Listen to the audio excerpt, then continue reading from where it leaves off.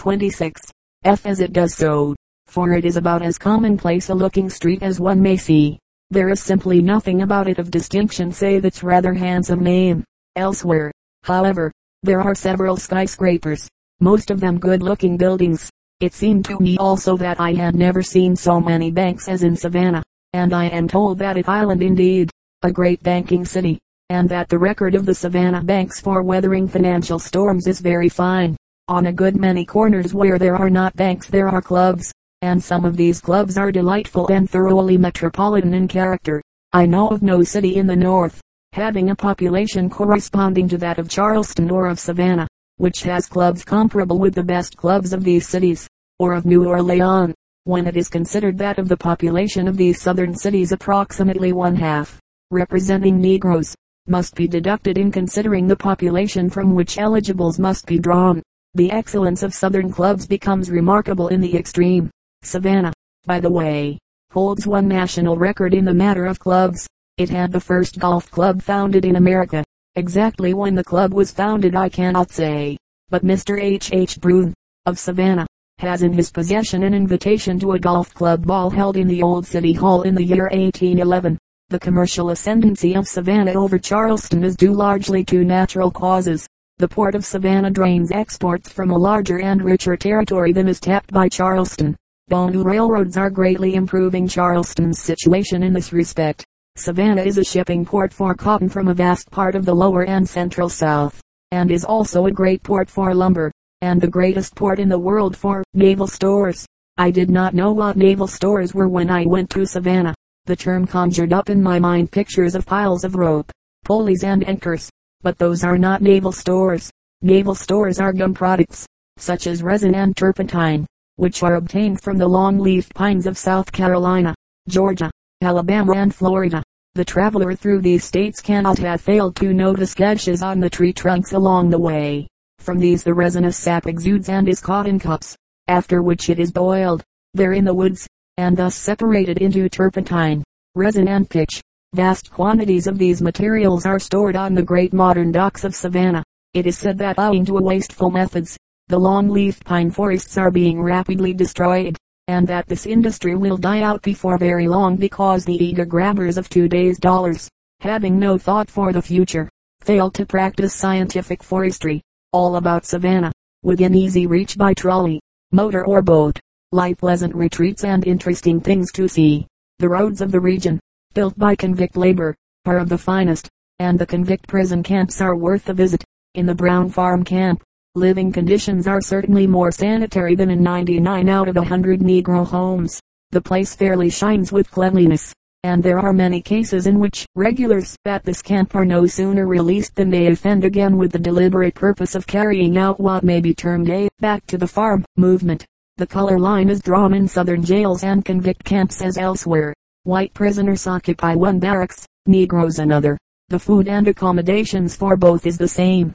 The only race discrimination I could discover was that when white prisoners are punished by flogging, they are flogged with their clothes on, whereas, with Negroes, the back is exposed. The men in this camp are minor offenders and wear khaki overalls in place of the stripes in which the worst criminals, quartered in another camp, are dressed. Strict discipline is maintained, but the life is wholesome.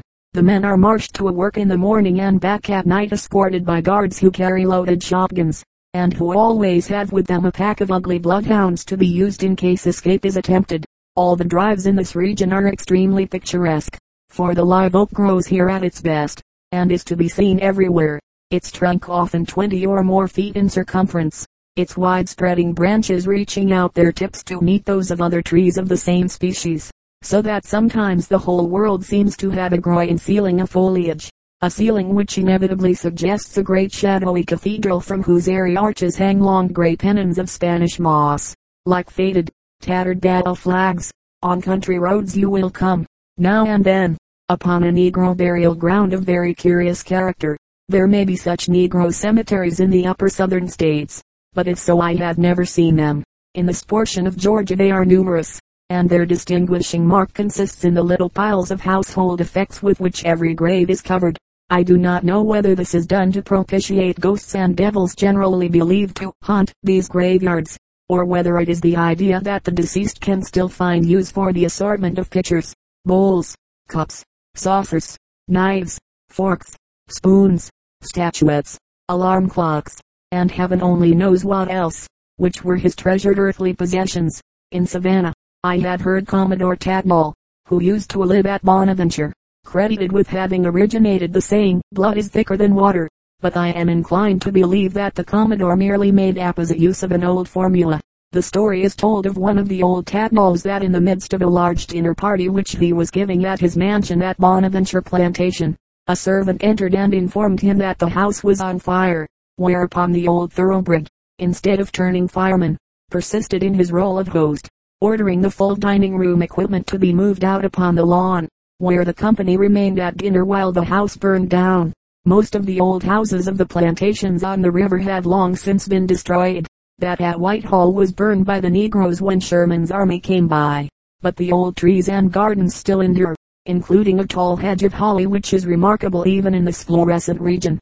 The old plantation house at the Hermitage, approached by a handsome avenue of live oaks, is, I believe, the only one of those ancient mansions which still stands, and it does not stand very strongly, for, beautiful though it is in its abandonment and decay, it is like some noble old gentleman dying alone in an attic, of age, poverty and starvation, dying proudly as poor Charles Gaillard did in New Orleans. The Hermitage has, I believe, no great history save what is written in its old chipped walls of stucco-covered brick, and the slave cabins which still form a background for it. It is a story of baronial decay, resulting, doubtless, from the termination of slavery. Hordes of Negroes of the new issue infest the old slave cabins, and on sight of visitors rush out with almost violent demands for money, in return for which they wish to sing. Their singing island, however, the poorest Negro singing I had ever heard, all the spontaneity, all the relish, all the vividness which makes Negro singing wonderful, has been removed, here, by the fixed idea that singing is not a form of expression but a mere noise to be given vent to for the purpose of extracting backsheesh. It is saddening to witness the degradation, through what may be called professionalism, of any great racial quality. These Negroes, half mendicant, half traders on the reputation of their race, express professionalism in its lowest form. They are more pitiful than the professional tarantella dancers who await the arrival of tourists, in certain parts of southern Italy, as spiders await flies. Chapter Li Miss Jax and some Florida gossip, or memorure intending of investments. Orange plantin, pine, hotel, or sanitarium. What above this eighth can be your line? Sidney Lanier, a Florida ghost. It is the boast of Jacksonville, known locally by the convenient abbreviation, Jax, that it stands as the gate to Florida. But the fact that a gate is something through which people pass usually without stopping causes some anguish to an active chamber of commerce, which has been known to send bands to the railway station to serenade tourists in the hope of enticing them to alight. If I were to personify Jacksonville, it would be, I think, as an amiable young woman, member of a domestic family, whose papa and mamma had moved to Florida from somewhere else, for it is as hard to find a native of Jacksonville in that city as to find a native New Yorker in New York. Miss Jacksonville's papa, as I conceive it, has prospered while daughter has been growing up, and has bought for her a fine large house on a main corner, where many people pass. Having reached maturity, Miss Jacksonville wishes to be in Florida society to give, as it were, house parties, like those of her neighbors, the other winter resorts. She sees people passing her doors all winter long, and she says to herself, I must get some of these people to come in. To this end she brushes off the walk, lays a carpet on the steps, puts flowers in the vases, orders up a lot of fancy food and drink from the very admirable Hotel Mason, turns on the lights and the Victor, leaves the front door invitingly open, and hopes for the best. Soon people begin to come in, but as she meets them she discovers that most of them have come to see Papa on business. Only a few have come on her account. They help themselves to sandwiches, look about the room, and listen to what Miss Jacksonville has to say. Time passes. Nothing happens. She asks how they like the chairs. Very comfortable.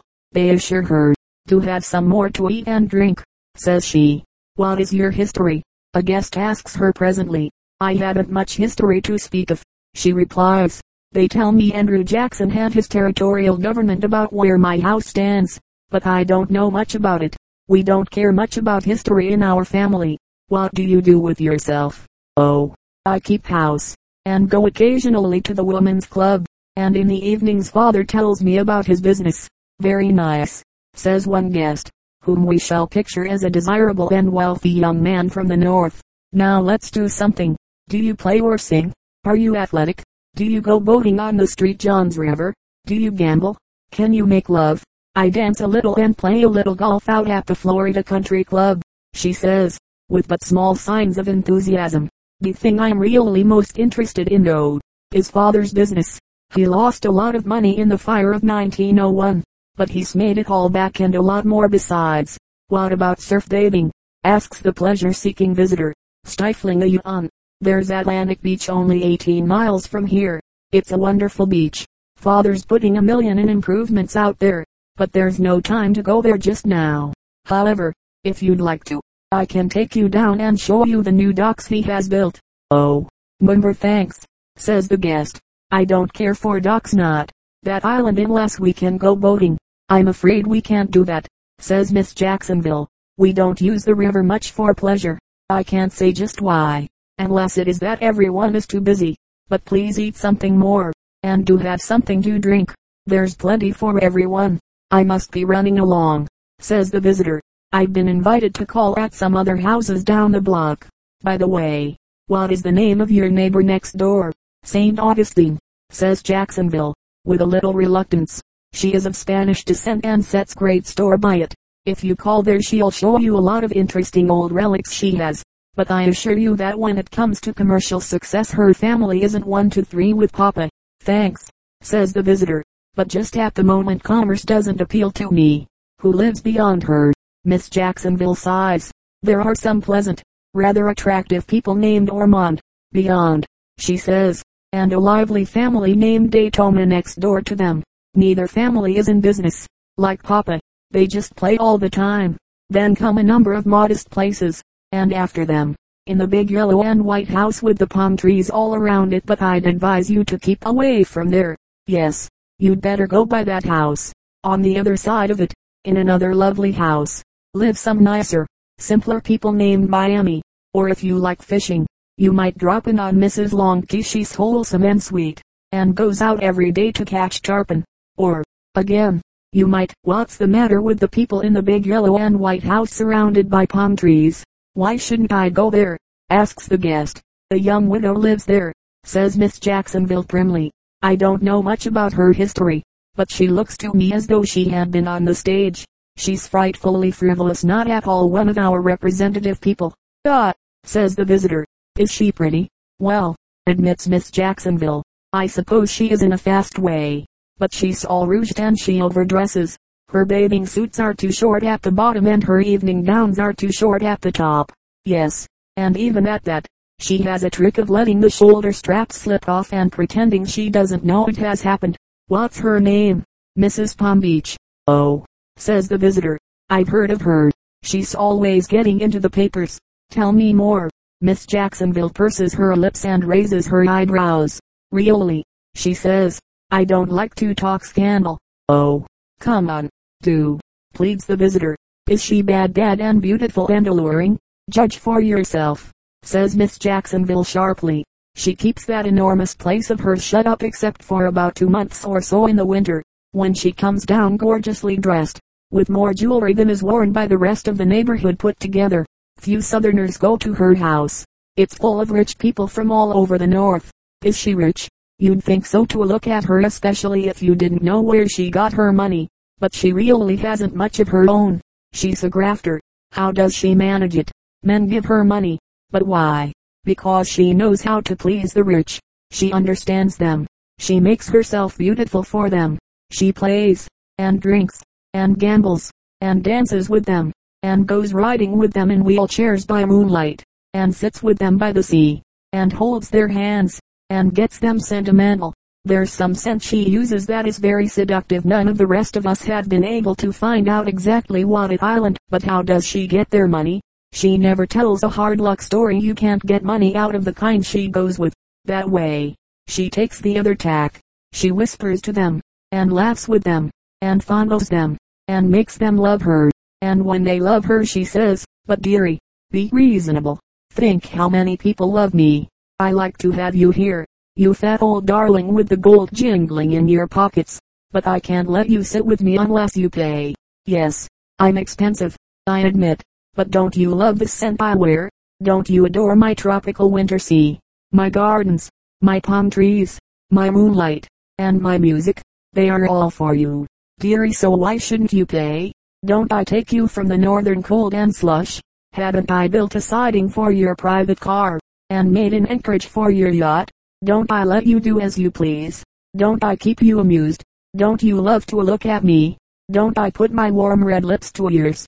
Well, then, dearie, what is all your money for? That is her way of talking to them. That is the sort of creature that she is. Shocking, says the visitor, rising and looking for his hat. You say hers is the third large house from here? Yes. Remember, she's as mercenary as can be. Thanks, I can take care of myself. If she's amusing, that suits me. Goodbye. In the vestibule he pauses to count his money. Jacksonville seems to be a nice girl, he says to himself as he hastens down the block. I imagine she might make a good wife and mother, and that she'd help her husband on in business. However, I'm not thinking of getting married and settling down in Florida. I'm out for some fun. I think I'll run in and call upon Mrs. Palm Beach. Chapter LII. Passionate Palm Beach, a very merry, dancing, drinking, laughing, quaffing and in thinking time. Dryden, like all places in which idlers try to avoid finding out that they are idle, Palm Beach has very definite customs as to where to go, and at what time to go there, excepting in its hours for going to bed and getting up. It runs on schedule. The official day begins with the bathing hour 11:30 to 12:30, when the 2,000 or 3,000 people from the pair of vast hotels assemble before the casino on the beach. Golfers will, of course, be upon the links before this hour. Fishermen will be casting from the pier or will be out in boats searching the sailfish, that being the fashionable fish at the present time. Ladies of excessive circumference will be panting rapidly along the walks, their eyes holding that look of dreamy determination which painters put into the eyes of martyrs, and which a fixed intention to lose 20 pounds puts into the eyes of banding women. So, too, certain gentlemen of swarthy skin make their way to the casino sun parlor, where they disrobe and bake until the bathing hour. The object of this practice is to acquire, as nearly as a white man may, the complexion of a mulatto, and it is surprising to see how closely the skins of some more ardent members of the Browning Club, as this group is called, match those of their chair boys. The underlying theory of the Browning Club is that a triple-plated coat of tan, taken north in March, advertises the wearer as having been at Palm Beach during the entire winter, thus establishing him as a man not merely of means, but of great endurance. The women of Palm Beach seem to be divided into two distinct schools of thought on the subject of tanning. While none of them compete with the radicals of the Browning Club, one may nevertheless observe that, in evening dress, many young ladies reveal upon their necks, shoulders, and arms, stenciled outlines of the upper margins of their bathing suits. Ladies of the opposing school, upon the contrary, guard the whiteness of their skins as jealously as the men of the Browning Club guard their blackness, rather than be touched with tan. Many ladies of the latter group deny themselves the pleasures of the surf. The parasols beneath which they arrive upon the sands are not lowered until they are safely seated beneath the green and blue striped canvas tops of their beach chairs, and it may be observed that even then they are additionally fortified against the light, by wide black hats and thick dark veils draped to mask their faces up to the eyes, harem veils. They call them the name, however, signifying nothing polygamous. A pleasant diversion at the beginning of the bathing hour occurs when some mere one-horse millionaire from a middle western town appears on the beach with his family. He is newly arrived and is under the fond delusion that he is as good as anybody else and that his money is as good as any other person's money. Seeing the inviting rows of beach chairs, he and his family plump into several of them. They are hardly settled, however, when the man who attends to the beach chairs comes and asks them to get out, saying that the chairs are reserved. The other thinks the man is lying like a head waiter, and demands to know for whom the chairs are reserved. In reply the beach chair man mentions, with suitable deference, the name of Mrs. Hopkinson Skipkinson Jumpkinson Jones. Well, cries the Middle Westerner, Mrs. Jones isn't here yet, is she?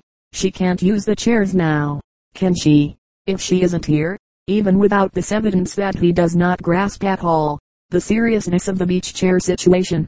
The fact that the uncouth stranger has referred to Mrs. H.S. Jumpkinson Jones merely as Mrs. Jones, brands him among the Palm Beach regulars who have overheard him as a barbarian of the barbarians.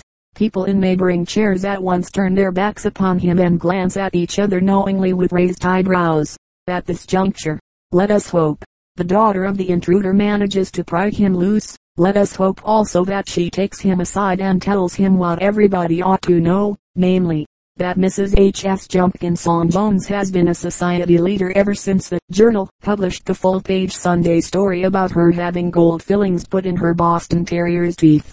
That was away back in 1913, just before she was allowed to get her divorce from Royal Tewkesbury Johnson II of Paris, Newport, and New York.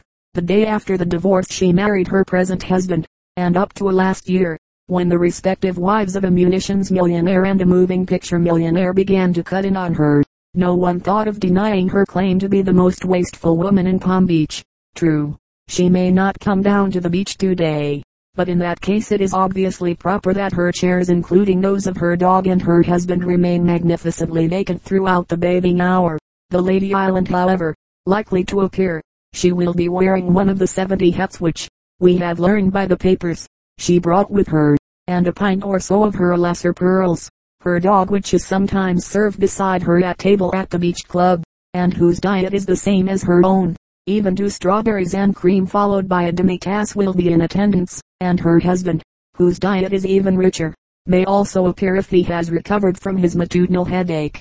Here she will sit through the hour, gossiping with her friends, watching the antics of several beautiful, dubious women, camp followers of the rich, who add undoubted interest to the place, calling languidly to her dog, Guns, Tutu, Guns Bite, above all waiting patiently, with crossed knees, for news service photographers to come and take her picture, a picture which, when we see it presently in Vogue, Vanity Fair, or a Sunday newspaper, will present indisputable proof that Mrs. H.S. Jumpkinson Jones and the ladies sitting near her, also with legs crossed, refrained from wearing bathing suits neither through excessive modesty nor for fear of revealing deformity of limb. Many a Mrs. H.S. Jumpkinson Jones has beaten her way to glory by the Palm Beach route. Many of the names which sound vaguely familiar when you read them in connection with the story of a jewel robbery, in lists of those present, or in an insinuating paragraph in the tattered copy of Town Topics which you pick up, in lieu of reading matter, from the table in your dentist's waiting room, first broke into the paradise of the society column by way of this resort. For a woman with money and the press agent type of mind it is not a difficult thing to accomplish.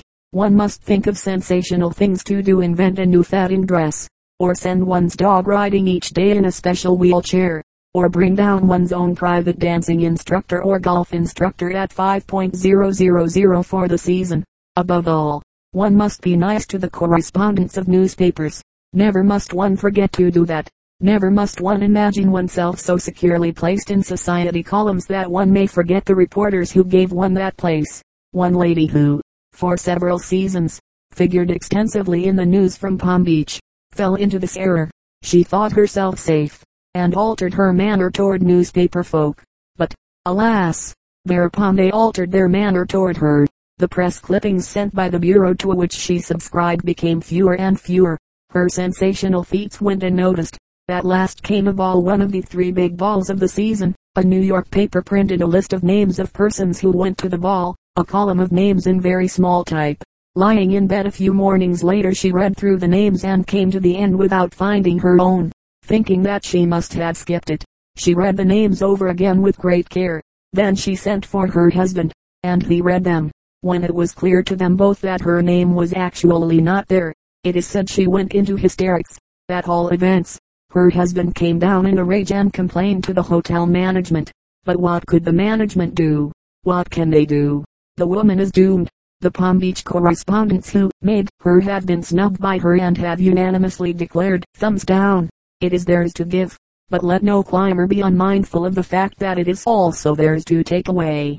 As Mrs. H.S. Jumpkinson Jones looks over the top of her harem veil she may see a great glistening steam yacht, with rakish masts and funnel, lying off the pier head, and down on the sand she may see the young master and mistress of that yacht, a modest, attractive pair, possessors of one of the world's great fortunes, yet not nearly so elaborately dressed, nor so insistent upon their position, as the Jumpkin St. Joneses.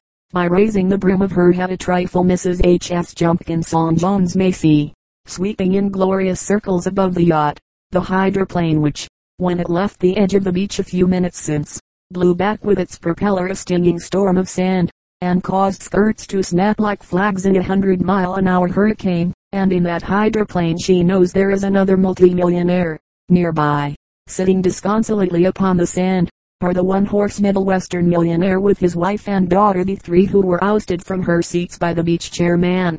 Mrs. H.S. Jumpkin St. Jones, like everyone who has spent a season, let alone half a dozen seasons, at Palm Beach, immediately recognizes the type.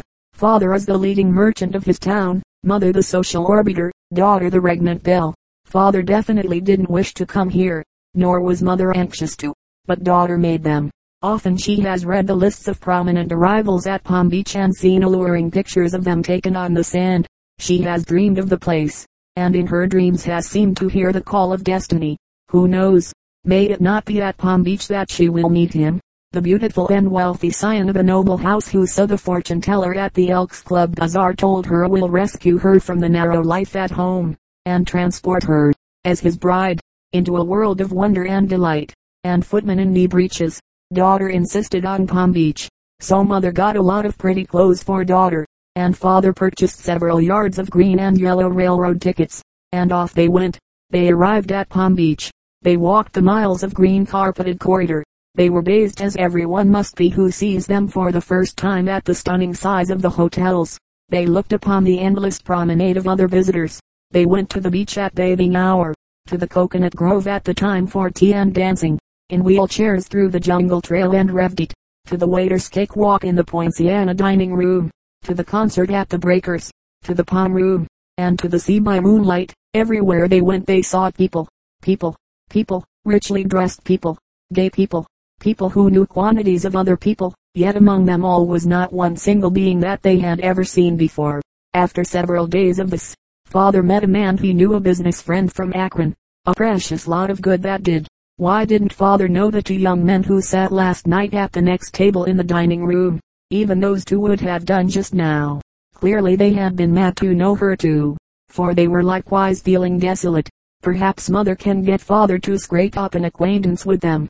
But alas, before this plan can be set in motion, the two young men have formed their own conclusions as to what Palm Beach is like when you do not know anybody in the place. They have departed. Next day, when mother enters daughter's room to say good night, she finds her weeping, and next day, to father's infinite relief, they start for home. So it has gone with many a bush league belle.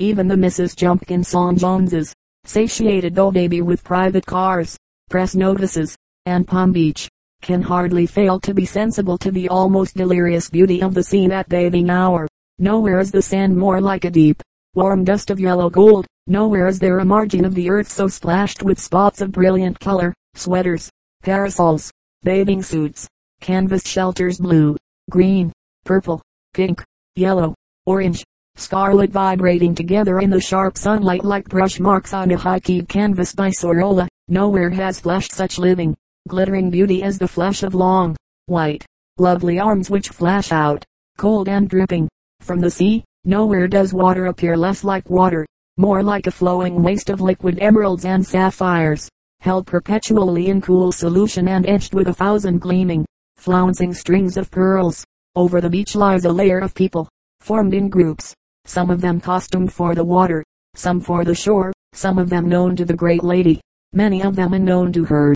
The groups are forever shifting as their members rise and run down to the sea, or come back shiny and dripping, to fling themselves again upon the warm sand, roll in it, or stretch out in lazy comfort while their friends shovel it over them with their hands.